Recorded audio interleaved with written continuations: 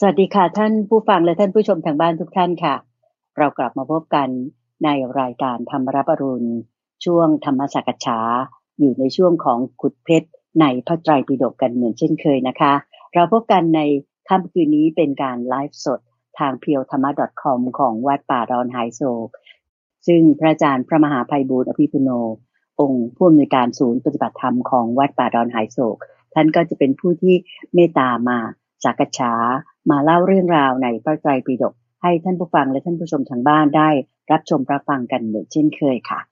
เราพบกันในค่ำคืนวันนี้เป็นการไลฟ์สดทาง Facebook Fanpage ของวัดป่าดอนไหโศกเป็นค่ำคืนของวันศุกร์ที่15พฤศจิกายนปี2562นะคะ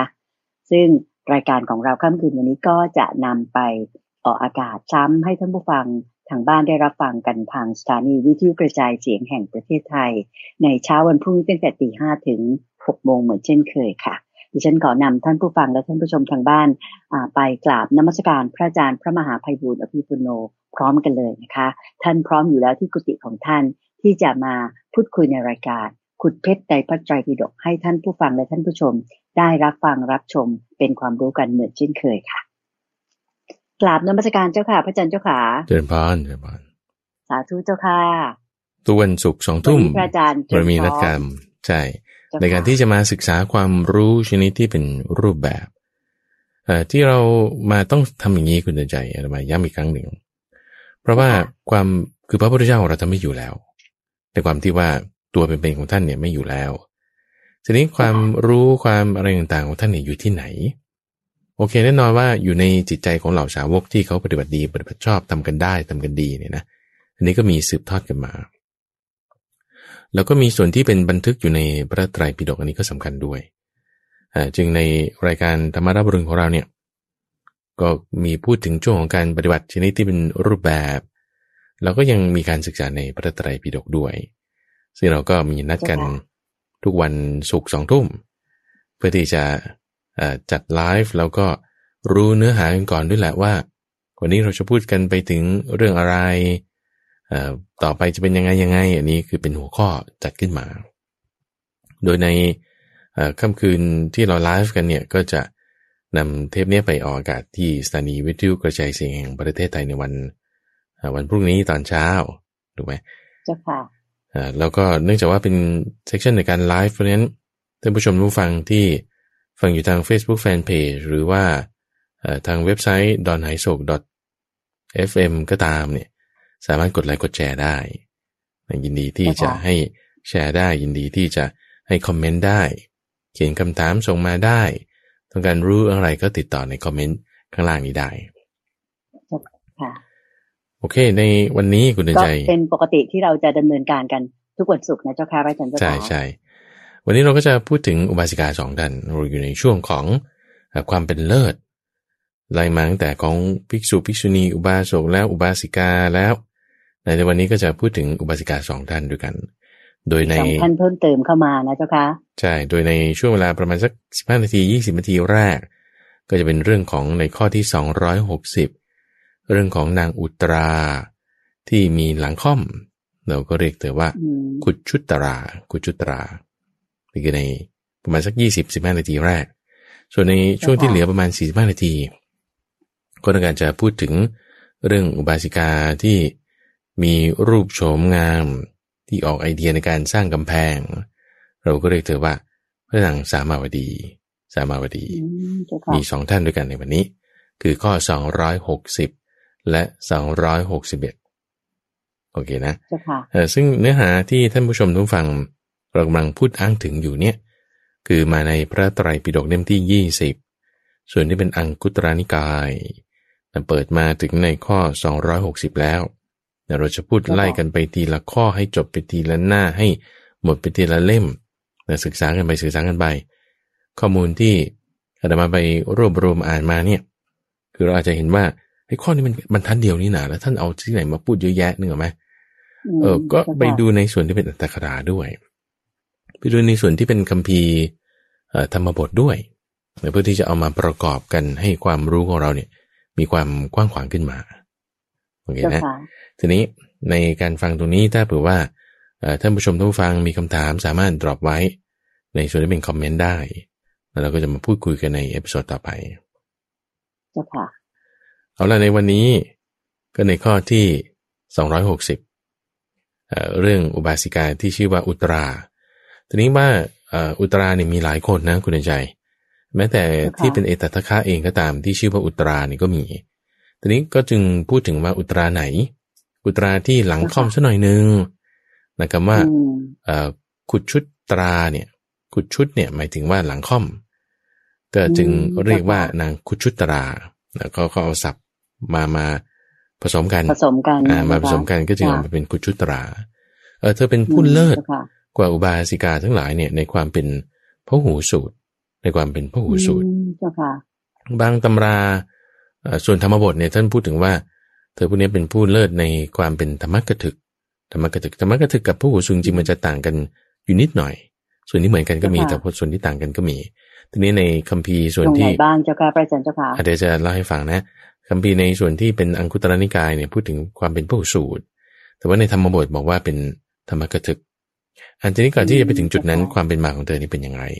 อันนี้คือในข้อ260นะในข้อ260ก็คือว่าได้ตั้งความปรารถนามาอันนี้แน่นอนตั้งความปรารถนามาตั้งแต่สมัยของพระพุทธเจ้าปทุมมุตระเห็นอุบาสิกาท่านหนึ่งโอ้มีความเป็นเลิศในทางด้านพหูสูตรก็เลยอยากเป็นอย่างนั้นบ้างเนี่ยเป็นต้นแบบนี้แล้วก็คือในช่วงนั้นประมาณแสนกับตัดมาในชาติล่าสุดก็มาเกิดเป็นหญิงรับใช้ของพระนางสามาวดีในวันนี้เราจึงจะพูดคู่กันไปสองท่านนี้นางกุชุตราเป็นหญิงรับใช้ของพระนางสามาวดีพระนางสามาวดีเนี่ยเป็นแม่สีของพระเจ้าอุเทนเดี๋ยวเราจะพูดต่อไปในเรื่องของพระนางสามาวดีอ้าวเธอก็มีคนรับใช้อยู่คนหนึ่งชื่อกุชุตรานางกุชุตราเนี่ยตอนเกิดมาเนี่ยก็เป็นหญิงรับใช้ของเศรษฐีอยู่ในครอบครัวของโคสกะเศรษฐีแล้วก็พอโคสกะเศรษฐีเนี่ยได้ลูกบุญธรรมคือพระนางสามาวดีนางสามาวดีเนี่ยก็เลยแอสไซน์มอบให้นางกุชุตราเนี่ยเป็นหญิงรับใช้เป็น1 ใน 500 คนด้วยความที่เธอเนี่ยเป็นผู้มีหลังค่อมซะหน่อยนึงก็จึงเรียกว่ากุชุตราทีนี้พอในภายหลังต่อมาเนี่ยพระนางสามาวดีเนี่ยเป็นที่ชอบพอพระทัยของพระเจ้าอุเทนก็จึงทั้งยวงเลยทั้งตัวพระนางสามาวดีด้วยทั้งหญิงรับใช้500 คนด้วยก็ถูกอิมพอร์ตเข้าไปในพระราชวังไปอยู่ในพระราชวังแต่พอไปอยู่ในวังแล้วก็มีคนรับใช้มีอะไรต่างๆใช่ไหมก็นางเนี่ยจะมีหน้าที่เนื่องจากว่าเป็นคนไม่ค่อยสวยคุณเดินใจคือปกติแล้วเนี่ยเวลาหญิงสาวที่เขาอยู่ในพระราชวังเนี่ยในสมัยก่อนเนี่ยด้วยความสวยงามเนี่ยเขาจะไม่ออกมาข้างนอกเลยเข้าใจไหมจะอยู่แต่ในวังอย่างเดียวแล้วก็กิจการงานอะไรก็จะให้คนไปทำโอเคนะซึ่งปัจจุบันนี้ก็ยังเป็นอย่างนั้นอยู่นะทีนี้ก็มอบหมายให้เธอเนี่ยไปซื้อดอกไม้ในตลาดทุกวันนี่นางสามาวดีมอบหมายหน้าที่ให้นางกุชุตราเนี่ยไปซื้อดอกไม้ทุกวันแล้วก็จะได้รับเงิน8 กหาปณะไปซื้อดอกไม้ปรากฏว่ามีอยู่ครั้งหนึ่งคือเวลานางไปซื้อดอกไม้เนี่ยคุณใจคือจะยักยอกเก็บไปเอง4 กหาปณะแล้วก็ซื้อแค่4 กหาปณะเห็นไหมซื้อครึ่งเดียวที่เหลือแบบอมไว้ใช่ยักยอกไว้ทีนี้พออมไว้ยักยอกไว้ก็เป็นอย่างนี้มาโดยตลอดการช้านานทุกวันไปซื้อดอกไม้ยักยอกไว้ซื้อเอาดอกไม้กลับไปที่พระราชวังก็จัดแจงการงานอะไรต่างๆด้วยดอกไม้ตัวเองอมไปแล้ว4 กหาปณะเป็นอย่างนี้มาตลอดจนกระทั่งคุณใจมีอยู่มาวันหนึ่งพระพุทธเจ้าเนี่ยเสด็จไปที่กรุงโกสัมพีแล้วก็ปรากฏว่าตอนนั้นเนี่ยนายคนขายดอกไม้คือนายสุมนมาลาการเนี่ยเขาบอกโอ้ยแม่อุตราวันนี้ฉันแบบว่ายุ่งไปหมดเลยทำนั่นนี่จัดแจงบูชาพระพุทธเจ้าอะไรต่างๆเอางี้เธอมาช่วยฉันทำดีกว่าเราเสร็จแล้วเดี๋ยวจะจัดแจงดอกไม้ของเธอให้นางกุชุราเนี่ยก็เลยจัดแจงอะไรต่างๆให้แล้วก็ถวายอาหารพระพุทธเจ้าแล้วก็ได้ฟังธรรมจากพระพุทธเจ้าด้วยแล้วเป็นอย่างเงี้ยอยู่มาสักระยะหนึ่งประมาณช่วง 2-3 วัน 4-5 วัน 7-8 วันช่วงที่ได้ไปเรือนของนายช่างดอกไม้จัดแจงอาหารฟังธรรมะจนกระทั่งอินทรีย์ของเธอเนี่ยแก่กล้า เราก็ได้บรรลุเป็นโสดาบันได้บรรลุเป็นโสดาบัน เจ้าค่ะ ทีนี้พอได้บรรลุเป็นโสดาบันนะคุณเดินใจคือคนที่เป็นโสดาบันเนี่ยเขาจะมีอันไม่ตกต่ำจะไม่มีเหตุอันตกต่ำอยู่5ประการคือเช่นถ้าฆ่าสัตว์แล้วจะต้องไปตกนรกตกต่ำเนี่ยเขาจะเป็นไปไม่ได้จะไม่เป็นฐานะที่จะเป็นไปได้ลักทรัพย์หรือไปผิดในการแกล้งกล่าวเท็จดื่มสุราเมรัยแล้วจะต้องไปตกต่ำจนถึงเข้าถึงนรกกำเนิดเดรัจฉานเปรตวิสัยเนี่ยเขาจะปิดประตูอบายเหล่านี้ได้อ๋อเจ้าค่ะเพราะคือพูดง่ายๆคือว่าเขาจะไม่ทำผิดศีล 5อีกโอเคนะเขาจะไม่ทำผิดศีล 5อีกที่บรรลุโสดาปัตติผลแล้วถูกต้องก็เลยทำไงเพราะว่าฉันแบบก็ไม่คิดว่าจะยักยอกเงินอีกต่อไปก็จึงไม่ขโมยแล้ววันนั้นก็จึงซื้อดอกไม้เนี่ย8 กหาปณะเลย8 กหาปณะทีนี้มากอีกเท่านึงถูกไหมเจ้าค่ะก็เพราะว่าตัวเองได้รับมา8ไงได้รับมา8ที่ว่าตอนแรกอมไว้4ใช่ไหมไม่อมละก็เอาทั้ง8เนี่ยซื้อเลยเพราะด้วยความซื่อสัตย์ด้วยจิตใจที่บอกว่าสบายแล้วไม่รู้ว่าจะต้องโกงไปทำไมไม่มีเหตุผลละมันไม่ดีด้วยความชั่วจะไม่ทำเอาฉันทำความดีรักษาศีล 5ได้ก็จึงซื้อกลับไป8 กหาปณะทีนี้คุณใจนึกออกไหมแบบเป็นการตลอดการช้านานคุณได้ดอกไม้แค่นี้แต่พอมาถึงวันนี้คุณได้ดอกไม้ประมาณนี้ก็เลยบอกว่าอีกเท่าตัวอีกเท่าตัวเจ้านายก็ถามมาสินางสามาวดีว่าไงนางสามาวดีก็ถามมาทำไมวันนี้ได้ดอกไม้มากล่ะหรือว่าเขาแบบว่าลดราคาหรือว่าอะไรยังไงเลื่อมใสในพระราชาหรืออะไรอย่างเงี้ยนะทีนี้นี่ข้อที่1นะไม่โกงใช่ป่ะข้อที่2ก็ไม่พูดโกหกด้วยคือบางทีเราก็จะแบบว่าพูดโกหกแท้ๆไปว่ามันลดราคาหรือแบบว่าอะไรอย่างงี้ใช่ไหมแต่ว่าเนื่องจากว่าเธอรักษาศีล 5ได้แล้วเธอก็ไม่พูดโกหกด้วยก็เลยประกาศความผิดของตัวเองออกมาว่าโอ้ที่ผ่านมาเนี่ยฉันโกงเอา4 กหาปณะที่เหลือเนี่ยซื้อแค่นี้คุณกุเซลองคิดดูสมมติลูกน้องเราแบบว่าไปซื้อของมาแล้วเรารู้ว่าเขาโกงเนี่ยแล้วก็อันนี้คือจึงเป็นข้อหนึ่งในคุณสมบัติของนางกุชุตราว่าเธอเป็นผู้ที่อยู่ด้วยเมตตาจริงๆนางกุชุตราขอไปนางสมาวดีนะขอไปนางสมาวดีที่เราจะพูดถึงในวันนี้เธอมีคุณสมบัติของความเป็นผู้ที่อยู่ด้วยเมตตาอยู่ด้วยเมตตาจุดหนึ่งที่แสดงออกในคุณสมบัติของพระนางสมาวดีในข้อนี้คือว่านี่ดูสิขนาดว่าลูกน้อง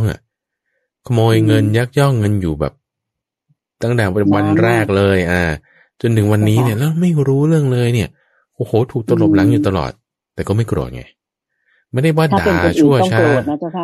ไม่ได้ด่าแล้วปกติทั่วไปจะต้องโกรธใช่คือยักยอกไว้แล้วยังพูดเท็จอีกเนี่ยเธอไม่ยักยอกแล้วก็ไม่พูดเท็จแก้ไขปรับปรุงตัวแล้วก็ไม่ด่าว่านี่ก็เลยยินดีขึ้นมาว่าเอ้าแล้วทำไมวันนี้ไม่โกหกล่ะทำไมวันนี้ไม่ยักยอกอีกล่ะเธอก็ถามต่อไปก็เลยบอกว่า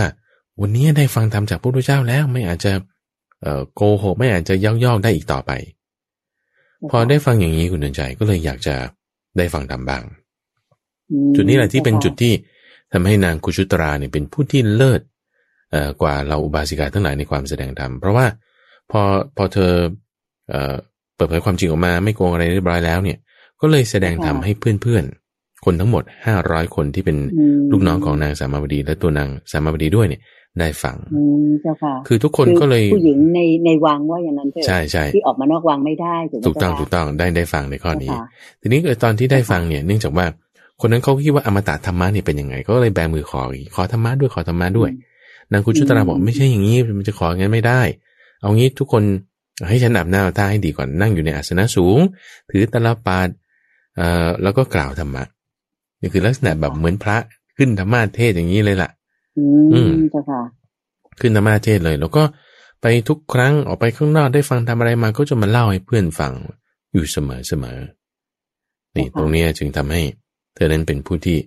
ได้รับตำแหน่งนี้ในความเป็นอุบาสิกาแล้วก็แสดงธรรมให้คนอื่นฟังการแสดงธรรมให้คนอื่นฟังเนี่ยจริงๆเรียกว่าเป็นธรรมกถึกผู้ที่ว่าแสดงธรรมส่วนพระหูสูตรเนี่ยคือเป็นผู้ที่สดับฟังมากก็มันจะมี2ส่วนที่คล้ายกันอยู่คือว่าคนที่แสดงธรรมได้คุณก็ต้องมีความรู้สูงมีความรู้มากแต่บางทีคนมีความรู้มากจะไม่ได้แสดงธรรมก็ได้อย่างนี้นะมันจะมีส่วนที่เหมือนส่วนที่ต่างกันอยู่บ้างเจ้าค่ะทีนี้จุดหนึ่งที่ทำให้เขาพูดถึงเรื่องของกรรมของนางกุชุตราที่ว่าทำไมเธอถึงแบบว่ามีหลังค่อม แล้วก็บรรลุธรรมได้อะไรเจ้าคะเพราะว่าข้อที่หนึ่งก่อนว่าในชาตินั้นเนี่ยเธอเกิดเป็นลูกเศรษฐีของในสมัยของพระพุทธเจ้ากัสสปะแล้วก็มีสามเณรีหรือว่าภิกษุณีที่เป็นอรหันต์รูปหนึ่งนี่แหละมาที่บ้านของเธอแล้วเธอก็ใช้ให้ท่านเนี่ยหยิบเอากระจกให้หน่อยเขาจะเป็นด้วยกรรมข้อนี้ทำให้เธอเนี่ยเป็นหญิงรับใช้มาตลอดเป็นหญิงรับใช้ของคนอื่นมาตลอดนี่ข้อที่หนึ่งเขาไปใช้พระอรหันต์ซะให้ทำงานให้ทำนั่นทำนี่นี่ข้อที่หนึ่งข้อที่สองในอีกสมัยหนึ่งที่ไม่มีพระพุทธเจ้ามีแต่พระปัจเจกพุทธเจ้านี่มีครั้งหนึ่งที่เธอได้พบเห็นพระปัจเจกพุทธเจ้ารูปหนึ่งที่ท่านเข้ามาในราชตระกูลอยู่เป็นประจำและท่านเนี่ยก็มีหลังค่อมซะหน่อยหนึ่งเนี่ยนะตัวเองก็เลยทำท่าทางล้อเลียนแสดงตัวเองว่าเป็นหลังค่อมต่อหน้าพวกเพื่อนๆด้วยกันด้วยเหตุการณ์นี้ก็จึงทำให้หนึ่งเป็นคนใช้สองเป็นคนหลังค่อมโอเคทีนี้ความที่ว่ามาใช้กรรมในชาตินั้นพบพระพุทธเจ้าโคดมของเรานะเจ้าค่ะใช่แล้วก็จุดที่ว่าทำให้เธอบรรลุธรรมได้เนี่ยเพราะว่ามีความฉลาดคนที่เป็นพหูสูตรเนี่ยเขาต้องรู้จักสังเกตรู้จักที่จะไตร่ตรองใคร่ครวญจำข้อต่างๆได้เนี่ยเธอเนี่ยสังเกตอยู่มีสมัยหนึ่งที่ว่าพระปัจเจกพุทธเจ้านี่แหละแล้วท่านก็ได้รับบาตรได้ข้าวได้ข้าวต้มได้อาหารต่างๆมันร้อนไงร้อนบาตรนี่ร้อนก็เลยเห็นสังเกตข้อนี้เนี่ยก็จึงเอากำไรของตนเนี่ยกำไรที่แขนนี่นะถอดออกแล้วก็ให้รองก้นบาตรท่านคือระหว่างมือกับบาตรก็มีกำไรเนี่ยรองอยู่ไงก็เลยไม่ร้อนคือด้วยผลของกรรมตรงนี้ที่บ้านนางได้สังเกตสังการรู้จักที่จะแก้ไขปัญหาเฉพาะหน้าก็จึงเป็นผู้มีปัญญามากแล้วก็ได้บรรลุเป็นโสดาปัตติผลในชาตินั้นโอเคนะนี่คือเรื่องของนางคุชุตราแต่คุณสมบัติที่พูดถึงว่าเป็นธรรมกถึกเนี่ยท่านได้เคยกล่าวไว้อยู่ในหัวข้ออื่นๆแต่ที่พูดถึงว่าในคุณสมบัติข้อที่หนึ่งจะต้องมีการกล่าวไปตามลำดับไม่ตัดลัดให้ขาดความแสดงว่าเวลาที่เธอแสดงธรรมเนี่ยก็ต้องมีการกล่าวไปตามลำดับตามที่พระพุทธเจ้าสอนมาไงก็กล่าวไปตามอย่างนี้ข้อที่สองยกเหตุผลมาชี้แจงแสดงให้เข้าใจมีเหตุผลมีเหตุมีผลมีตัวอย่างแล้วข้อที่สามเนี่ยแสดงด้วยอาศัยเมตตาข้อที่สี่ไม่เห็นแก่อามิตรและข้อที่ห้าเนี่ยแสดงธรรมไม่กระทบตนแล้วก็ผู้อื่นนี่คือคุณสมบัติของความเป็นธรรมกถึกส่วนผู้ที่จะเป็นพหูสูตรเนี่ยคือพหูสูตรนี่คือเป็นผู้ที่ฟังมากในข้อที่หนึ่งละสองจะต้องสามารถจำได้ฟังมากด้วยแล้วก็ต้องจำได้ด้วยสามนี่ก็ต้องมีการท่องบนท่องจำอยู่เป็นประจำสมมติวันนี้ไปฟังธรรมจากพระพุทธเจ้ามาแล้วจะจำให้มาบอกเพื่อนได้เนี่ยคุณต้องระหว่างทางคุณก็ท่องมาข้อที่สี่เนี่ยก็จะต้องเพ่งพิจารณาให้ขึ้นใจให้มีโยนิโสมนสิการให้ถูกต้องตามหลักของสมาธิฏฐิแล้วก็ข้อที่ห้าเนี่ยเพ่งพิจารณาไตรตรองในแง่ความหมายหลักเหตุผลให้ถูกต้องนี่จะคุณสมบัติของความเป็นพหูสูตร5อย่างนั่นนี่คือเรื่องของนางกุชุตราจุดจบชีวิตในชาตินั้นจบยังไงก็จบพร้อมกันกับนางสมาวดีนี่แหละเดี๋ยวจะเล่าให้ฟังเจ้าค่ะค้างไว้ก่อนนะเจ้าค่ะค้างไว้ก่อนใช่ต่อมาเรามาในข้อ261เรื่องของอุบาสิกาที่ชื่อว่าสามาวดีเนี่ยก็ตอนแรกเป็นลูกเศรษฐีคุณใจแต่ว่าภายหลังเนี่ยก็เขาเรียกเป็นเจ้าถูกยกขึ้นเป็นมเหสีของพระราชาคือพระเจ้าอุเทนก็เลยเรียกว่าพระนางสามาวดีเธอได้รับตำแหน่งในความผู้ที่อยู่ด้วยเมตตาอยู่ด้วยเมตตาเนี่ยหมายถึงว่าเมตตาวิหารีคือมีวิหารธรรมจิตใจเนี่ยอยู่เครื่องอยู่คือวิหารเหมือนบ้านอย่างเงี้ยนะเรามีบ้านเราอยู่ในบ้านอย่างเงี้ยจิตใจของเธอเนี่ยอยู่ในบ้านที่เรียกว่าเมตตาเนี่ยอยู่เสมอความเป็นมาของเธอนี้เป็นอย่างไรเขาก็ได้ตั้งความปรารถนามาในสมัยของพระพุทธเจ้าปทุมุตระอยู่แล้วเหมือนกันว่ามีอุบาสิกาใช่มีอุบาสิกาท่านหนึ่งเป็นผู้ที่เลิศอยู่ด้วยเมตตาตัวเองอยากเป็นอย่างนั้นบ้างก็เลยตั้งความปรารถนามาเราก็ทำความดีไว้แสนกับต่อมาในชาติสุดท้ายคุณใจชาติสุดท้ายเนี่ยพระนางสามาวดีนี้เกิดอยู่ที่ กรุงพัทยวดีนะคำว่าวดีเนี่ยจำคำนี้ไว้เป็นลูกของเศรษฐีปรากฏว่าลูกของเศรษฐีพัทยวดีเนี่ยก็เป็นเศรษฐีในเมืองพัทยะก็เป็นสหายกับเศรษฐีในเมืองโกสัมพีชื่อว่าโคสกะเศรษฐีเป็นสหายชนิดที่แบบไม่เคยเห็นหน้ากันส่งของกำนันติดต่อค้าขายอะไรกันอยู่ตลอดเพราะว่ามีสมัยหนึ่งในเมืองพัทยวดีเนี่ยมีโรคระบาดจุดนี้มันจะมีบางที่ก็บอกว่าเป็นโรคระบาดบางที่ก็บอกว่าเป็นภัยแล้งเนี่ยสองอย่างไม่ตรงกันแต่ว่ามีปัญหาละมีภัยสักอย่างหนึ่งภัยแล้งหรือไม่ก็ภัยคือโรคจะมีภัยจากโรคภัยจากมนุษย์ภัยแล้งแล้วก็ภัยแล้งนี่หมายถึงข้าวปลาอาหารหายากแล้วก็ภัยหลักๆเนี่ยนะทีนี้ในเป็นมีทุกข์กับภัยอ่ะนะคะคือประชาชนอยู่ไม่เป็นสุขอยู่ไม่สุขละทีนี้ปรากฏว่าก็ทำไงก็ต้องย้ายออกจากเมืองในจุดที่ว่าเป็นภัยคือโรคเนี่ยเขาจะมีโรคชนิดหนึ่งที่เรียกว่าเป็นโรคอหิวาตกโรคที่บอกว่ามันจะสกปรกไปหมดเลยนะเนื่องจากคนตายแล้วเชื้อก็จะติดกันมากใช่จะออกทางประตูเนี่ยไม่ได้จับลูกบิดจับประตูอะไรเนี่ยเขาจะต้องติดเชื้อไปด้วยเขาก็เลยจึงมีคำพูดว่าคนที่มีเวลามีโรคนี้อยู่ในเรือนหรือในเมืองไหนนี่คุณต้องพังฝาเรือนเนี่ยออกไปพังฝาเรือนออกไปซึ่งเศรษฐีพัทยะแม่บ้านแล้วก็ลูกสาวคนเดียวเนี่ยก็ทำอย่างนั้นแต่เพื่อหนีจากโรคร้ายแล้วก็เลยมีความคิดว่าบ้านเมืองของเราแย่ไปแล้วทำไงดีก็เลยจะไปหาพึ่งเพื่อนที่อยู่ที่เมืองโกสัมพีอันนี้เดินทางมาเนี่ยข้ามทางกันดารอะไรต่างๆจนมาถึงที่เมืองโกสัมพีละคิดว่าโอ้ยเรานี่สมซ่อมาขนาดปานนี้จะไปหาเพื่อนเนี่ยคือสมมติว่าถ้าจะมีคนมาพบเราเนี่ยถ้าทางแบบสมซ่อมากๆเนี่ยเราก็คงจะไม่ปรารถนาเข้าใจไหมตัวเองก็มีความคิดว่างั้นเหมือนกันโอ้ยเราจะเดินทางไกลมาเราจะไปเจอเพื่อนนี่เราอาบน้ำอาบท่าบำรุงร่างกายให้มันดีซะหน่อยก่อนนะอยู่ในสภาพที่พอดูได้แล้วค่อยไปอย่างนี้ก็เลยพักอยู่ที่ก่อนจะไปหาเพื่อนของตัวเองคือโคสกะเศรษฐีใน2-3 วันในช่วงนี้แหละคุณใจดีว่าเกิดปัญหาขึ้นเพราะว่าตัวเองอดข้าวมาแบบเป็นระยะเวลายาวนานใช่ไหมเดินทางไกลทั้งโรคภัยไข้เจ็บต่างๆผ่านมาเสร็จปุ๊บเนี่ยมาเจอโรงทานที่โคสกะเศรษฐีเนี่ยเขาให้อยู่เป็นประจำก็เลยมี3อย่างมี3คนมาด้วยกันพ่อแม่แล้วก็นางสามาวดีนี้ลูกสาวนี้ปรากฏว่าก็เลยพักผ่อนอยู่ที่หน้าโรงทานที่เขาจะไปรับโรงทานปรากฏโรงทานของโคสกะเศรษฐีเนี่ยให้กุดุมพีที่ชื่อว่ามิตรกุดุมพีเป็นคนจัดแจงโรงทานซึ่งเวลาเขาให้ทานกันนี่คุณใจแบบทุกคนก็จะเข้าไปเข้าใจไหมยิ่งคนมากยิ่งแบบโอ้เสียงเย้ยวขึ้นยิ่งแบบเหมือนได้บุญเยอะว่าอย่างนี้คือคนเป็นเศรษฐีนึกออกป่ะว่าจะไปวุ่นวายงั้นก็เลยแบบโอ้ยไม่อยากก็เลยให้ลูกไปคนเดียวลูกเธอไปรับอาหารมาก็แล้วกันจังหวะที่ไปรับอาหารเนี่ยเขาก็ถามว่าเอากี่ส่วนนางสมาวดีก็บอกเอา3 ส่วนพ่อด้วยแม่ด้วยแล้วก็ตัวเองด้วยใช่ป่ะทีนี้พอรับมาเสร็จแล้วเนี่ยอย่างที่เราคุยกันในเอพิโซดก่อนๆคุณใจว่า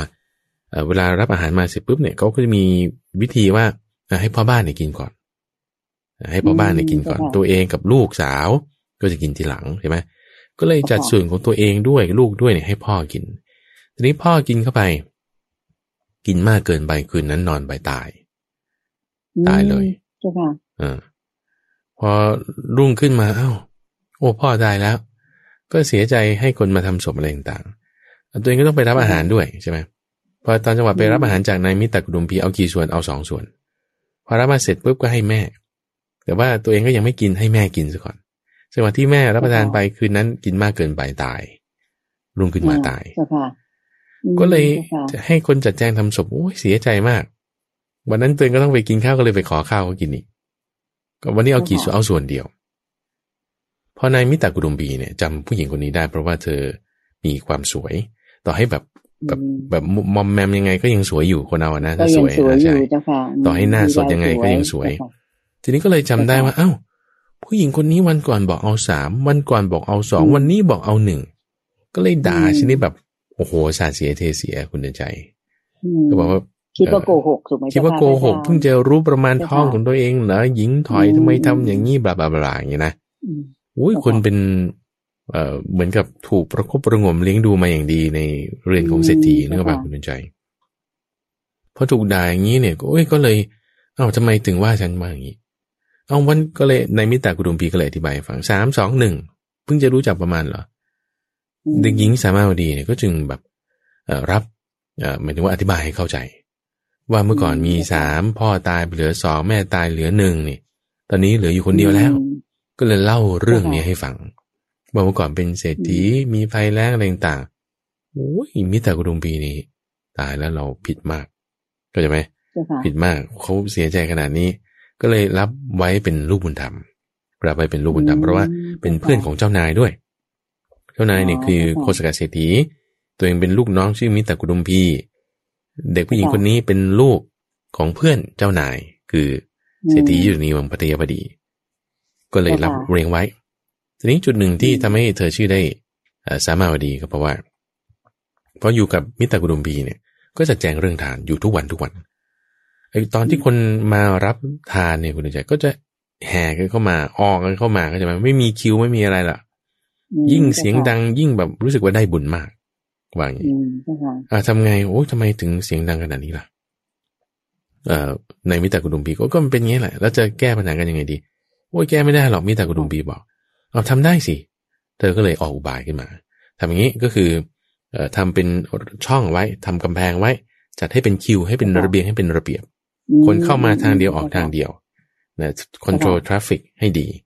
แล้วก็จัดเป็นคิวเหมือนอย่างเวลาเราไปสนามบินอย่างเงี้ยคุณใจหรือไปซื้ออะไรสักอย่างหนึ่งเขาก็ต้องมีคิวเป็นหางงูอย่างเงี้ยนะกั้นเป็นรั้วไว้เนี่ยตรงนี้แหละจึงทำให้นางได้ชื่อว่าสามาเพราะว่าสามาเนี่ยคือว่าแปลว่ารั้วแปลว่ารั้ว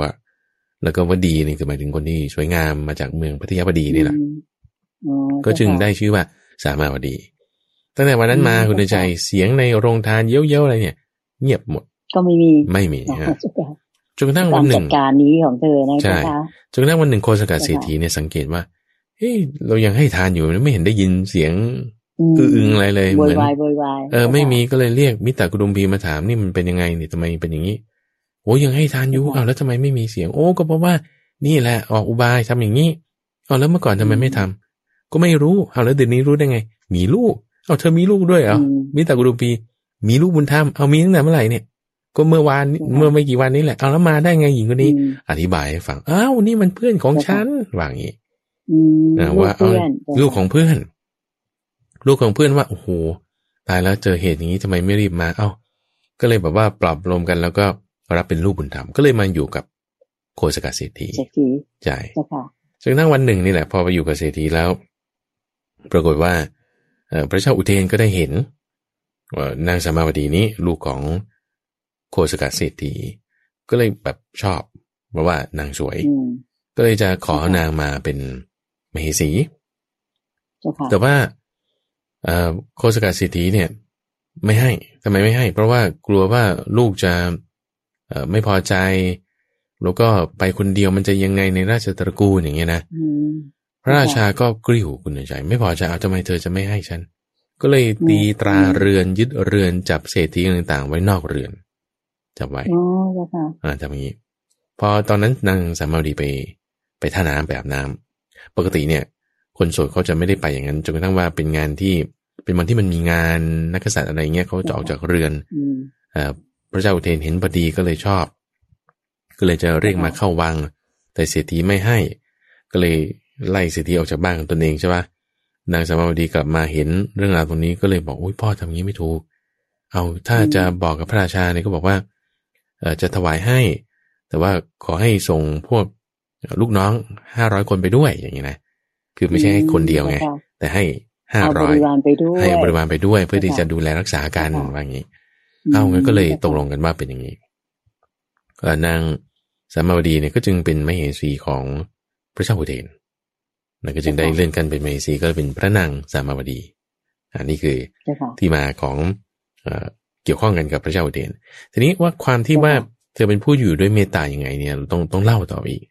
เพราะว่าพอเข้าไปอยู่ในราชตระกูลแล้วเนี่ยคุณใจพระเจ้าอุเทนเนี่ยไม่ได้มีภรรยาคนเดียวมีภรรยา3 คนนะมีภรรยา3 คนคนแรกก็คือพระนางสามาวดีนี่ใช่ไหมคนที่2นี่ก็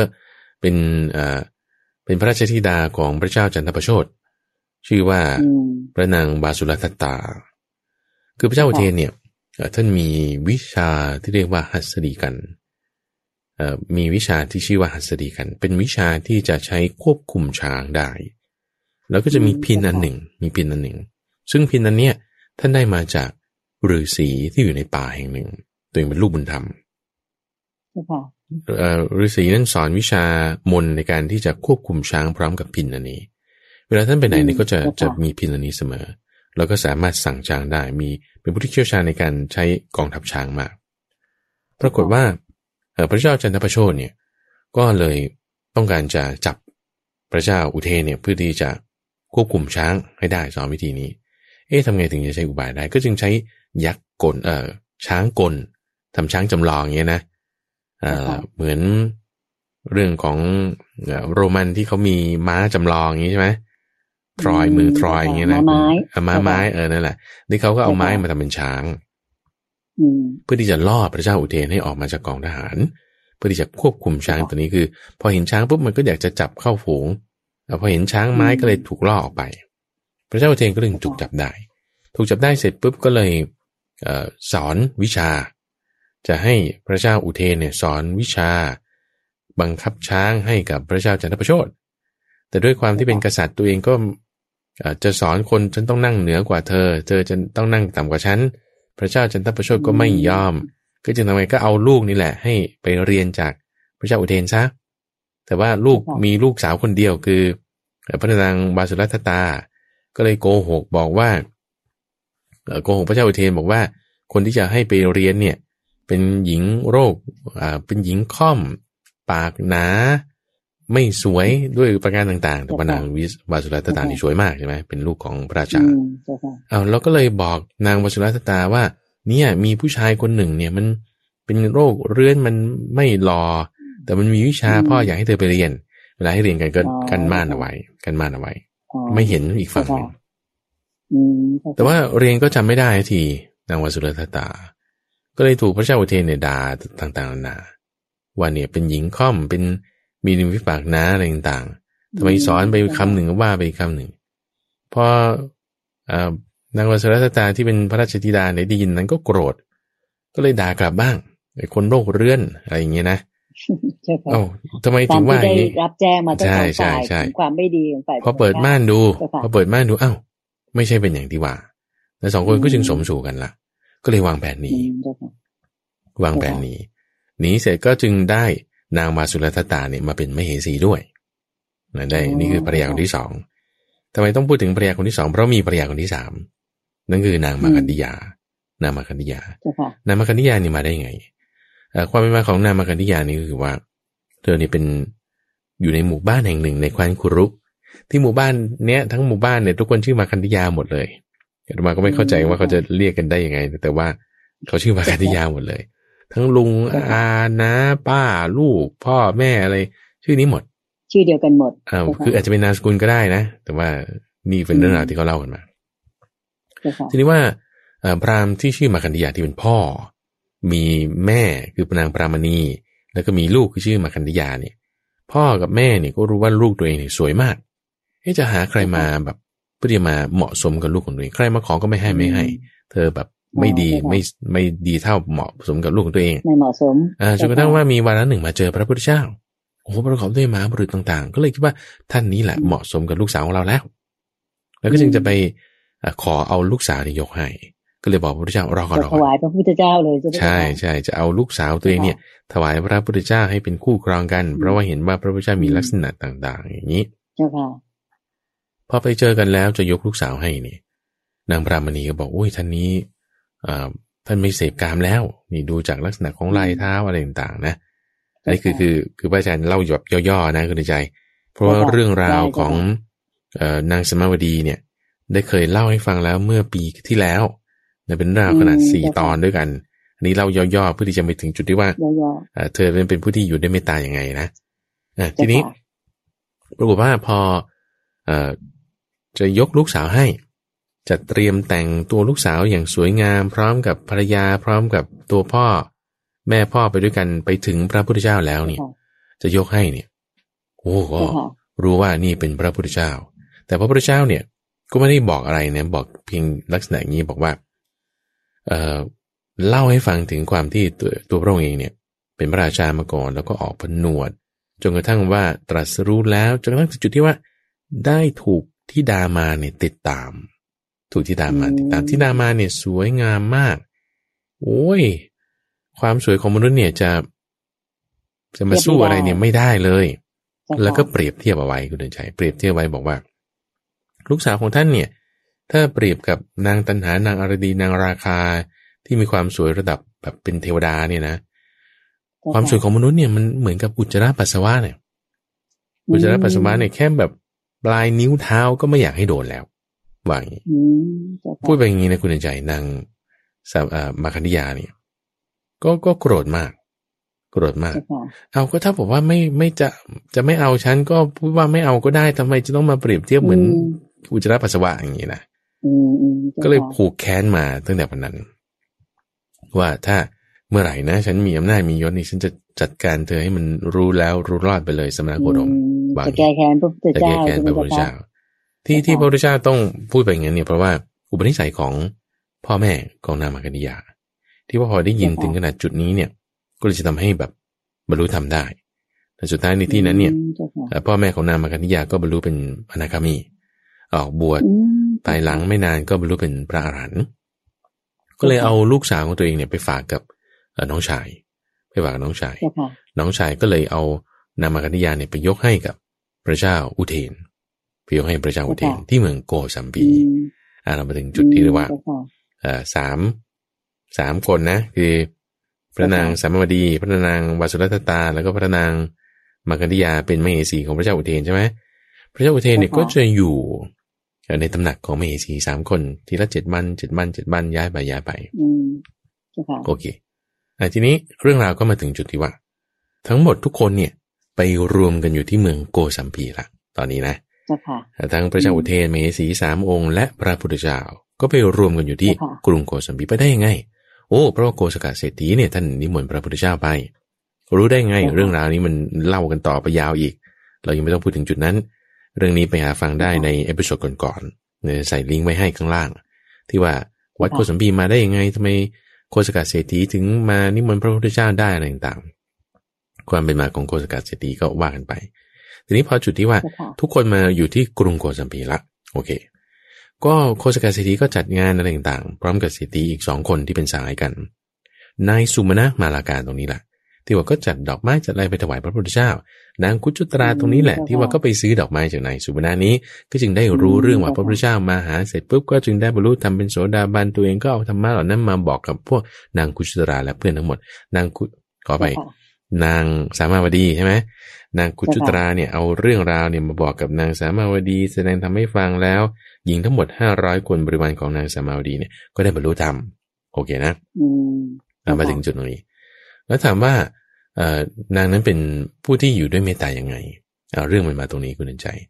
ว่าพอหลังจากได้ฟังธรรมอยู่เรื่อยๆก็อยากจะเห็นพระพุทธเจ้าบ้างอยากจะเห็นพระพุทธเจ้าบ้างนางกุจุตราก็เลยทำยังไงก็อุบายว่างั้นเจาะช่องแล้วกันเจาะช่องทำเป็นหน้าต่างแต่เป็นหน้าต่างแล้วจึงมีกำเนิดหน้าต่างมาตั้งแต่ตอนนั้นคือฝาเรือนธรรมดาเนี่ยนะแล้วคุณก็เจาะเป็นช่องซึ่งปกติมันจะต้องใช้เทคนิคการก่อสร้างคุณต้องมีวงกบคุณต้องมีอะไรเงี้ยนะก็จึงตั้งแต่วันนั้นมาเนี่ยก็จะมีการคิดที่จะทำช่องแล้วก็ทำเป็นหน้าต่างออกไปเพื่อที่จะให้หมอเห็นให้ได้จุดนี้แหละคุณเดินใจที่ทำให้นางมาคันธยาเนี่ยรู้ว่าพระพุทธเจ้าเนี่ยมาถึงที่เมืองโกสัมพีแล้วเจ้าค่ะเพราะว่าพอเห็นช่องเนี่ยก็เลยทำไมมีช่องนี้เนี่ยเขาไปดูพระพุทธเจ้าพระพุทธเจ้ามาเหรอก็เลยรู้ว่านางสามาวดีไปเป็นมิตรกับพระพุทธเจ้าคือเนี่ยเขาจะมีจุดหนึ่งคุณเดินใจที่บอกว่าความเกลียดเกิดจากความเกลียดเห็นไหมความเกลียดเกิดจากความเกลียดคือถ้าคนที่เราเกลียดอยู่เนี่ยแล้วมีคนอื่นไปรักคนนั้นเราก็เกลียดคนนั้นด้วยก็จะหมายความเกลียดนี่จึงเกิดจากความเกลียดทำให้นางมาคันธยาเนี่ยก็เกลียดนางสามาวดีด้วยเพราะว่านางสามาวดีดันไปเป็นลูกศิษย์เป็นสาวกของพระพุทธเจ้าตัวเองเกลียดพระพุทธเจ้าอยู่แล้วใครที่ดีกับพระพุทธเจ้าฉันเกลียดมันหมด โอเคมันนี่คือความเกลียดที่เกิดจากความเกลียดอาศัยอะไรเป็นคิวในการที่ให้รู้ข้อมูลนี้อาศัยหน้าต่างที่ก็พวกนางกุจุตรานางสัมมาวดีนี่แหละไปดูก็เลยเอาข้อนี้มาใส่ร้ายเลยแต่ครั้งที่หนึ่งใส่ร้ายนางสัมมาวดีว่านอกใจพระเจ้าอุเทนนะโดยการใช้ช่องตรงนี้แหละช่องตรงที่แบบช่องหน้าต่างนี่แหละในการใส่ร้ายพระเจ้าอุเทนไปเห็นก็ครั้งแรกเนาะก็เลยไม่ได้ว่าอะไรก็เลยทำเป็นหน้าต่างให้อย่างดีด้วยซ้ำใส่ร้ายนางสัมมาวดีไม่ได้ทำยังไงก็เลยจ้างคนไปด่าพระพุทธเจ้าตลอด7 วันด่าด้วยเรียกว่าอโกษวัตถุ10 อย่างด่าคำหยาบด่าว่าเป็นโจรเป็นคนบ้าเป็นลาเป็นอูฐด่าด้วยเป็นสัตว์เดรัจฉานอะไรต่างๆด่าหมดก็เลยตรงนี้ใช่จำเรื่องราวที่เราได้เคยคุยสมัยตอนที่เรื่องของท่านพระอานนท์ที่ว่าถูกด่าอย่างนี้จนทั้งพระอานนท์ชวนพระพุทธเจ้าว่าโอ้ถูกด่าอย่างนี้เราอยู่ไม่ไหวเราไปเมืองอื่นเถอะไปเมืองอื่นเถอะใช่พระพุทธเจ้าบอกแล้วถ้าเมืองอื่นเขาด่าทำไงก็หนีไปเมืองอื่นอีกแล้วถ้าเมืองอื่นด่าทำไงก็หนีไปเมืองอื่นอีกโอ้ทำอย่างนี้ไม่ได้อานนท์เหตุเกิดเรื่องราวเกิดที่ไหนเนี่ยเราควรทำให้ระงับก่อนแล้วจึงค่อยไปสุดท้ายเรื่องนี้ก็ดับไปในภายใน7 วันแล้วก็จากนั้นมาทำไงทำอะไรพระพุทธเจ้าไม่ได้ใช่ไหมก็เลยมาหาเรื่องนางสามาวดีนี่แหละเอาคนใกล้ๆตัวนี่ก่อนวาระแรกใส่ร้ายด้วยว่านางสามาวดีนอกใจด้วยเรื่องของหน้าต่างใช่ไหมวันที่2ก็หาเรื่องด้วยเอาเรื่องไก่ตัวเองก็วางแผนคุณใจวางแผนว่าให้อาของตัวเองเนี่ยคนที่มายกมอบให้กับพระเจ้าอุเทนเนี่ยเอาไก่มา8 ตัว2 ชุดไก่เป็นตัวชุด1ไก่ตายชุด1แล้วก็ออกบายว่าให้พระเจ้าอุเทนเนี่ยพอมีคนเอาของกำนันมาถวายเป็นไก่ก็เลยจะสั่งให้ทำแกงอ่อมไก่จะให้ใครทำดีให้นางสามาวดีสิทำก็เลยให้อาเนี่ยเอาไก่เป็นไปให้นางสามาวดีทำเพื่อที่จะมาให้ถวายพระเจ้าอุเทนใช่ไหมคนเป็นโสดาบันอยู่เฉยๆเขาก็ไม่ฆ่าสัตว์ก็อย่างเพื่อที่เหตุแห่งความอิ่มท้องของตัวเองก็ไม่ทำก็เลยไม่ทำพอมหาเล็กก็กลับมารายงานว่าผู้นั้นไม่ทำทำไมไม่ทำเพราะไก่เป็นไม่ฆ่าสัตว์ทำไมเป็นอย่างนั้นเราเป็นพระราชาทำไมถึงไม่ยอมทำตามคำของเราใช่ป่ะนางสมาวดีนางมคันธิยาเนี่ยก็ได้ช่องเลยไหนลองสิพวกเนี้ยถ้าบอกทำส่งไปให้พระสมณโคดมสิทำแน่นอนเหนือไหมวาระที่2วาระที่2ก็เลยจริงๆเอางั้นไหนลองบอกแบบเดิมสิพระราชาก็สั่งแต่ทีนี้แทนที่จะเอาไก่เป็นไปให้จะเอาไก่ตายไปให้ไก่ตายไปให้เอาไก่มันตายแล้วเราจะไม่ต้องทำปาณาติบาตฉันทำให้ได้มหาเล็กก็มารายงานว่าเนี่ยรับใจทำให้เรียบร้อยเลยอย่างเร็วเลยมันยังไงกันอย่างนี้คือวาระที่2ใส่ความกันละจนกระทั่งในวาระที่3คุณใจวาระที่3คือพระราชาอย่างที่ว่าวันนี้ย้ายไปแต่ละปราสาททุกๆ7 วันใช่ไหมก็มีวาระหนึ่งที่ว่าอยู่ในปราสาทของนางมคันธิยาจนกระทั่งวันท้ายๆต่อไปละก็จะไปอยู่ปราสาทของนางสามาวดีตัวเองเนี่ยก็เลยวางแผนพระเจ้าอุเทนเนี่ยมีพินที่เรียกว่าหัสดีกันเนี่ยพินตรงนี้จะมีช่องอยู่ในพินก็เลยเอางูที่ถอดขี้ออกแล้วใส่ลงไปในช่องนั้นแล้วอุดไว้ด้วยดอกไม้อะไรที่เป็นของพระราชาตัวเองก็มาตกแต่งอะไรอย่างดีก็เลยทำแผนว่าเอางูยัดเข้าไปเอาดอกไม้แต่งไว้ให้สวยแล้วก็ให้งูอาหารสัก2-3 วันวางแผนไว้วางอย่างนี้พอวันที่ต้องย้ายไปปราสาทของนางสามาวดีใช่ไหมก็วางแผนว่าฝันนั่นนี่อะไรต่างๆต้องการจะติดตามไปด้วยก็ติดตามไปด้วยพอติดตามไปปราสาทของนางสามาวดีแล้วก็เลยมีจุดหนึ่งก็เลยมีโอกาสที่จะดึงเจ้าดอกไม้เนี่ยออกมาใช่ป่ะดึงดอกไม้ออกมาในจังหวะที่แบบว่านางสามาวดีก็อยู่ตรงนั้นพระราชาก็อยู่ตรงนั้นงูมันอดข้าวหลายวันมันก็ออกมาขู่ฟ่อพระราชาพอเห็นอย่างนี้ปุ๊บเนี่ยนางมคันธิยาเนี่ยก็เลยเอาเรื่องราวที่ตัวเองแบบว่าใส่ความผูกไว้แล้วเนี่ยมาพั่มบ่นผับออกมาตรงนั้นเนี่ยคุณใจนี่หมายว่าพอคนตกใจเนี่ยเขามีข้อมูลอะไรมาปุ๊บมันก็รับเอาข้อมูลนั้นทันทีพระราชาเนี่ยพอตกใจว่าทำไมมีงูอยู่นี้นางมคันธิยาพูดใส่ร้ายว่าเนี่ยฝันอย่างนั้นอย่างนี้แล้วก็เห็นไหมว่านาง สามาวดีมันคิดไม่ดีกับพระองค์นั่นนี่ทำไมโง่อย่างนี้อะไรต่างก็เลยรับข้อมูลเหล่านั้นมาเต็มเลยโดยไม่ได้ทันพิจารณาให้รอบคอบเพราะอะไรเพราะมันตกใจอยู่ตอนนั้นทำยังไงโอ้ยตัวเองจะเอาชีวิตไม่รอดเพราะว่าเห็นงูใช่ไหมก็จึงคิดว่าจะฆ่านางสามาวดีในที่ตรงนั้นเลยทำยังไงก็จึงเอาธนูมาเอาธนูของพระราชานี่เป็นธนูที่แบบก็จะพูดยังไงก็ดูใจเป็นเหมือนแสงเลเซอร์นะก็จะมีวิชาธนูของคนที่เขาฝึกกันดีๆเก่งจริงๆเนี่ยธนูนี่จะหนักมากแข็งมากต้องใช้กำลังเรี่ยวแรงสูงในการจะง้างธนูนี้ขึ้นมาให้อย่างดีมากดอกธนูเนี่ยลูกธนูนี่ก็อาบยาพิษสามารถยิงทีนึงทะลุคนให้แบบเป็นหลายร้อยคนได้นะแล้วก็เลยเอาพวกสมุนของนางสามาวดีทั้งหมด500คนเนี่ยเรียงคิวกันแล้วก็จะยิงทีเดียวให้ทะลุอกแล้วก็ตายหมดทุกคนด้วยความโกรธโมโหมากจนจะฆ่าหมดเลยทีนี้ถึงจุดนี้คือในใจพระนางสามาวดีเนี่ยก็ไม่โกรธมีเมตตาโอเคนะมีเมตตากับพระราชามีเมตตากับนามคันธิยามีเมตตากับงูด้วยอย่างนี้นะธนูที่ยิงไปเนี่ยก็พอจะพุ่งใส่พระนางสามาวดีใช่ป่ะก็วกกลับด้วยอนุภาพของเมตตาแล้วก็บ่ายหน้าจะพุ่ง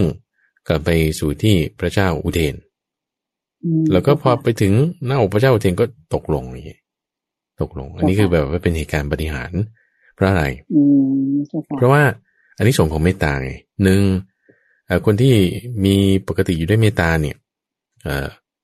พวกสัตราไฟยาพิษพวกนี้จะทำอันตรายไม่ได้นั่นก็จึงมีเหตุการณ์ตรงนี้พระราชาเห็นเหตุนี้เนี่ยคุณเดินใจก็แบบโหตกใจมากฉุกคิดใช่ว่าเอาดูซิว่าลูกธนูเนี่ยมันไม่มีจิตไม่มีใจพอไม่รู้เรื่องรู้ราวอะไรสามารถยิงทะลุแม้แผ่นศิลาอะไรต่างๆได้คราวนี้ทำไมกระทบอากาศแล้วเปลี่ยนแปลงทิศได้พุ่งกลับมาหาเราโอ้นี่ขนาดว่าลูกธนูไม่มีจิตไม่มีใจยังรู้คุณความดีของนางสามาวดีตัวเรานี่เป็นมนุษย์แท้ๆทำไมถึงไม่รู้นะฉุกคิดได้นี่ก็จึงขอนางสามาวดีเป็นที่พึ่งเลยเอานางสามาวดีเป็นที่พึ่งตัวเองที่ตกใจมากทำสิ่งที่ไม่ถูกไปฉะนั้นนางสามาวดีก็บอกว่าให้เอาพระพุทธเจ้าเนี่ยเป็นที่พึ่งเพราะว่าตัวนางเองเนี่ยก็พึ่งพระพุทธเจ้าอยู่สุดท้ายพระเจ้าอุเทนก็เลยเอาทั้งพระนางสามาวดีทั้งพระพุทธเจ้าเนี่ยเป็นที่พึ่งแล้วก็ให้พรนางสามาวดีและสุดท้ายก็จึงได้มีเหตุให้ได้นิมนต์พระพุทธเจ้าเนี่ยมาในเรือนอยู่เรื่อยในอยู่เป็นประจำพอนิมนต์พระพุทธเจ้ามาอยู่เป็นประจำมีสมัยหนึ่งที่ว่าพระพุทธเจ้าก็ไม่ได้ไปอยู่เป็นประจำได้นะเพราะว่าก็ต้องไปที่นั่นที่นี่ก็จึงมอบให้เป็นหน้าที่ของท่านพระอานนท์พระอานนท์เนี่ยพอไปแสดงธรรมนั่นนี่ก็เลยได้ผ้าเรื่องนี้เราจำกันได้ไหมที่ว่าได้ผ้าจากนางสนมของพระนางสามาวดีเนี่ยเป็นหลายร้อยผืนเลยเป็นหลายร้อยผืนรับคนเดียวหมดเลยเหรอพระเจ้าอุเทนก็งงว่าทำไมเอาผ้าไปเยอะแท้ก็เลยไปถามพระอานนท์ว่าไปทำอะไรเนี่ยผ้าเยอะแยะตัวเองเนี่ยมีไม่พอเหรอเอาตัวเองพอแล้วแต่เอาไปให้ภิกษุอื่นเอาใครที่มีจีวรเก่าก็เอาจีวรนี้ไปให้ใช่ป่ะเอาแล้วจีวรเก่าของภิกษุนั้นไปทำอะไรก็เอาไปทำเป็นผ้าปูนอนเอาแล้วผ้าปูนอนเก่าไปทำอะไรก็ไปทำเป็นผ้าปูพื้นแล้วผ้าปูพื้นเก่าไปทำอะไรก็เป็นผ้าเช็ดเท้าแล้วผ้าเช็ดเท้าเก่าไปทำอะไรก็ทำให้เป็นชิ้นเล่นชิ้นน้อยผสมคือทำตากำแพงโอ้ใช้ผ้ากันคุ้มค่าขนาดนี้เลยเหรอพระราชาก็จึงถวายให้เยอะมากจนกระทั่งว่าพระพุทธเจ้าปรินิพพานตอน80ใช่ไหมพระอานนท์มีอายุไปจนถึง120จาก80ถึง120เนี่ยเอาผ้าพวกนี้ใส่เกวียนไปแจกทั่วชมพูทวีปถึงค่อยหมดอันนี้คือเรื่องราวที่เราได้ฟังมาในตอนของท่านพระอานนท์นะโอเคมาทบทวนตรงนี้หนึ่งทีนี้3 ครั้งแล้วที่พระนางมาคันธิยาเนี่ยทำอะไรพระนางสามาวดีไม่ได้และแถมยังยิ่งจะเนี่ยแล้วนางไม่ได้รับผลกรรมอะไรหรือเจ้าค่ะพระอาจารย์เจ้าค่ะก็ยังไงยังพระนางสามาวดีกำลังทีนี้ว่าเรากำลังถึงนะเจ้าค่ะเรื่องราวก็มาถึงจุดที่ว่ายังถามว่าแบบพยายามใส่ร้ายแถมยังได้ดีอีกด้วยอย่างเงี้ยยังได้นิมนต์พระพุทธเจ้าเข้ามาสู่ราชวังอยู่เรื่อยโอ้ยไม่ไหวทำไงดีหักดิบมันเลยคุณในใจก็คือว่าให้นี่แหละไปเผาปราสาทเลยเผาปราสาทของนางสามาวดีอาศัยตอนไหนเพราะตอนนี้เป็นที่โปรดปรานของพระราชาใช่ไหมก็อาศัยตอนพระราชาไปเที่ยวล่า ล่าช้างล่าทำกีฬาในพระราชอุทยานไม่อยู่ในวังก็เลยให้อาเนี่ยไปเผาวังของนางสามาวดีนางสามาวดีทำไงก็คือตอนไปเผาเนี่ยเขาก็ออกอุบายว่าเนี่ยพระราชาสั่งมานะให้เอาผ้าชุบน้ำมันมาพันที่ตรงฐานเพื่อมีความมั่นคงให้พวกนางเนี่ยอยู่ในห้องปิดให้มิดชิดแบบนี้สุดท้ายก็เผาเลยใช่ไหมก็รู้ตัวว่าตัวเองไม่รอดแล้วแน่นอนก็เลยกำหนดจิตให้มนสิการเรื่องเวทนาต่างๆแล้วก็บางพวกก็ได้บรรลุโสดาบันบางพวกก็ได้บรรลุอนาคามีบางพวกก็ได้บรรลุสกทาคามีขึ้นมาก็ตายหมดทุกคนนางสามาวดีและเพื่อนทั้งหลาย500 คนตายหมดก็เพราะถูกเผาโอเคนะพอพระราชาทราบเรื่องก็จึงลงโทษนางมาคันธิยาโดยการให้บอกว่าฝังอยู่ในหลุมแล้วก็สับไม่เป็นชิ้นเล็กชิ้นน้อยอันนี้เล่าแบบรวดเร็วนิดหนึ่งนะเพราะเวลาเราใกล้จวนเจนเข้ามาจุดที่ต้องการจะเน้นคือเรื่องราวต่างๆในรายละเอียดเนี่ยสามารถฟังในเรื่องของนางสมาวดีได้ที่พระอาจารย์เคยเอามาเล่าตอนเมื่อปีที่แล้วทีนี้ที่จุดที่จะเน้นในความที่ว่าพระนางสมาวดีเนี่ยเป็นผู้ที่เลิศในความเป็นผู้อยู่ด้วยเมตตาเนี่ยนะเอาก่อนที่ไปถึงจุดนั้น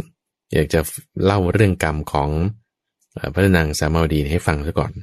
ที่ว่าทำไมนางถึงโดนเผาทำกรรมอะไรมาใช่ซึ่งเรื่องนี้มันตายไม่สมควรแก่ความดีของเธอเข้าใจไหมจิตใจมีเมตตาขนาดนี้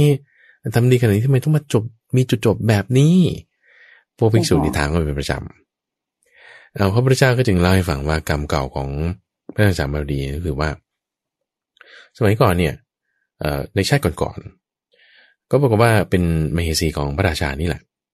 แล้วก็มีวาระหนึ่งไปอาบน้ำที่ริมแม่น้ำแห่งหนึ่งตอนขึ้นมาเนี่ยปรากฏว่าหนาวสั่นเลย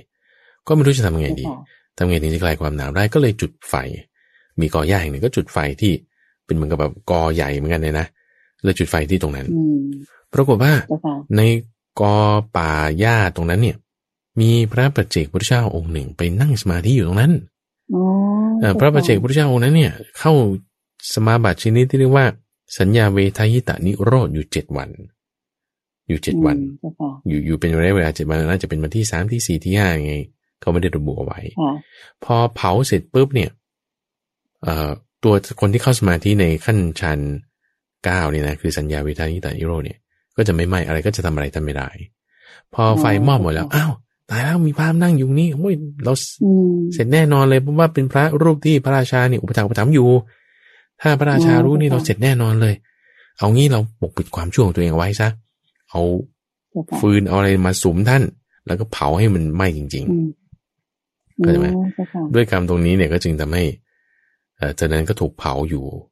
หลายร้อยชาติตกนรกด้วยถูกเผาด้วยจนกระทั่งชาติสุดท้ายในชาติปัจจุบันนั้นก็ยังถูกเผาใช่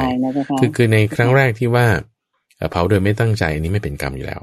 แต่ในวาระที่2นี่ไงที่ว่าหาฟืนมาสุมเพื่อที่จะเผาเพื่อที่จะปกปิดความผิดของตัวเองเนี่ยจะมีกรรมขึ้นมาตั้งใจเลยใช่จุดที่พูดถึงว่าเธอนั้นเนี่ยเป็นผู้ที่มีอยู่ด้วยเมตตานี่นะคืออันแรกก่อนคุณใจว่าพอตัวเองเป็นตอนนั้นเป็นลูกบุญธรรมของมิตรกุดุมพีก็แบบมีเมตตากับพวกคนที่อยู่ในโรงทานเข้าใจไหมคนที่เขามาขอทานเนี่ยมากินในโรงทานเนี่ยไม่ได้มีความขยะแขยงเกลียดชังอะไรต่างๆแต่ว่าคิดที่จะแก้ปัญหาให้เขานี่ข้อที่1ข้อที่2เนี่ยก็ให้อภัยนางกุจุตรานางอุตราผู้มีหลังค่อมเนี่ยที่เป็นลูกน้องตัวเองยักยอกเงินของราชสำนักยังโกหกอะไรต่างๆก็ไม่โกรธนี่ข้อที่2แล้วก็ตอนที่พระเจ้าอุเทนเนี่ยพระเจ้าอุเทนนี่ก็ไม่มีเหตุผลอย่างมากเลยอะไรแบบเห็นนิดนึงก็จะฆ่ากันละก็ยังมีเมตตาก็จะไม่โกรธก็จะแล้วยังสุดท้ายนี่ยังมีความเมตตาในนามคันธิยาแล้วก็ลุงแม้ว่าคนที่จะมาฆ่าตัวเองก็ตามก็ยังมีเมตตาแต่ตรงนี้จึงเป็นที่ชนะเลิศกว่าอุบาสิกาทั้งหลายในความที่เป็นผู้อยู่ในเมตตาบางท่านอาจจะนึกถึงเรื่องของนางอุตราอีกท่านหนึ่งที่ว่าเธอนั้นเนี่ยได้รับความเป็นเลิศในความเป็นผู้อยู่ในฌานก็เจอเหตุการณ์แบบนี้เหมือนกันถูกนางสิริมาเอาเนยใสเนี่ยเดือดพร่านเลยเนี่ยรดศีรษะ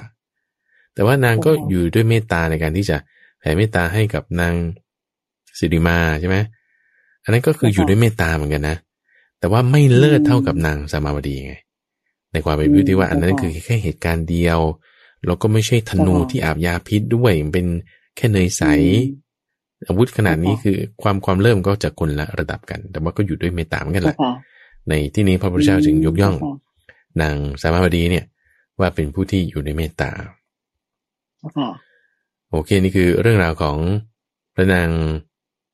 สามาวดีในข้อที่261วันนี้เราก็ได้รับฟังพระอาจารย์พระมหาไพบูลย์อภิปุโนได้พูดให้ฟังหรือว่าเล่าให้ฟังถึงอุบาสิกาใช่ไหมเจ้าค่ะพระอาจารย์เจ้าค่ะสององค์ด้วยกันหรือ2ท่านด้วยกันก็คือนางกุชุตราแล้วก็พระนางสามาวดีก็รับฟังแล้วได้ความรู้ดีมากเลยเจ้าค่ะพระอาจารย์เจ้าค่ะสิ่งหนึ่งที่เราต้องจำไว้ก็คือการทำอะไรเนี่ยผลต้องเป็นอย่างนั้นนะเจ้าค่ะเหตุเป็นอย่างไรผลต้องเป็นอย่างนั้นก็จะเห็นว่าแม้ว่าพระนางเจ้าค่ะพระนางสามาวดีนี้ท่านจะมามีจิตเมตตาอะไรอย่างไรก็ตามแต่ว่าในชาติปางก่อนที่ได้มีการกระทำกับปัจเจกพุทธเจ้าองค์หนึ่งนั้นเนี่ยก็เป็นผลที่ทำให้นางต้องรับกรรมอยู่ดีนะเจ้าค่ะใช่ในหลายๆชาติเจ้าค่ะเอาละนี่คือเรื่องราวใช่จะเห็นได้ว่าในตำราคัมภีร์ที่เราดูเนี่ยจะแค่2 บรรทัดเองนะบรรทัด 1กับบรรทัดที่2ดูว่าเรื่องราวนี่มันยาวเหลือเกินเนี่ยเพราะว่ามีคัมภีร์อื่นๆที่อ้างถึงเพราะฉะนั้นการศึกษาเนี่ยเราก็ไปถึงจุดตรงนั้นมันก็จะทำให้ความรู้เรามีความกว้างขวางเรื่องราวตรงนี้ถ้าท่านผู้ชมต้องฟังต้องการจะอ่านเพิ่มเติมเนี่ยมีเนื้อหาอยู่ในพระไตรปิฎกอยู่แล้วอาตมาจะมาเล่าย่อๆสับหน้าสับหลังกันบ้างถ้าจะเอารายละเอียดจริงๆเนี่ยไปหาอ่านกันได้อันนี้จะเป็นความดีมากเลยนะเจริญพรเจ้าค่ะยังไงก็ต้องกราบขอบพระคุณพระอาจารย์เป็นอย่างสูงเลยเจ้าค่ะที่ได้เมตตาที่จะนำเรื่องราวที่เกี่ยวพันนะเจ้าค่ะเอามาเล่าในทีเดียวกันเนี่ยทำให้ได้รับทราบเป็นอย่างดีทีเดียวเจ้าค่ะโยมคิดว่าเวลาในรายการวันนี้คงจะหมดลงแล้วเจ้าค่ะพระอาจารย์เจ้าค่ะขออนุญาตที่จะนำญาติโยมทั้งหลายกราบขอบพระคุณและกราบนมัสการลาพระอาจารย์พระมหาไพบูลย์อภิปุโนและพระเดชพระคุณหลวงพ่อดร.สะอาดทิโตภาโสท่านเจ้าอาวาสของวัดป่าดอนไหโศกเพียงแค่นี้เจ้าค่ะขอกราบขอบพระคุณพระอาจารย์เป็นอย่างสูงที่ได้เมตตาไปศึกษาเกี่ยวกับพระไตรปิฎกแล้วก็มาเล่าให้พวกเราได้รับฟังกันอย่างนี้ในทุกๆสัปดาห์ของค่ำคืนวันศุกร์และไปฟังซ้ำกันในเช้าวันเสาร์ทางสถานีวิทยุกระจายเสียงแห่งประเทศไทยนะเจ้าค่ะสำหรับในวันนี้ขอกราบขอบพระคุณและกราบนมัสการลาเจ้าค่ะพระอาจารย์เจ้าค่ะเจริญพรสาธุเจ้าค่ะ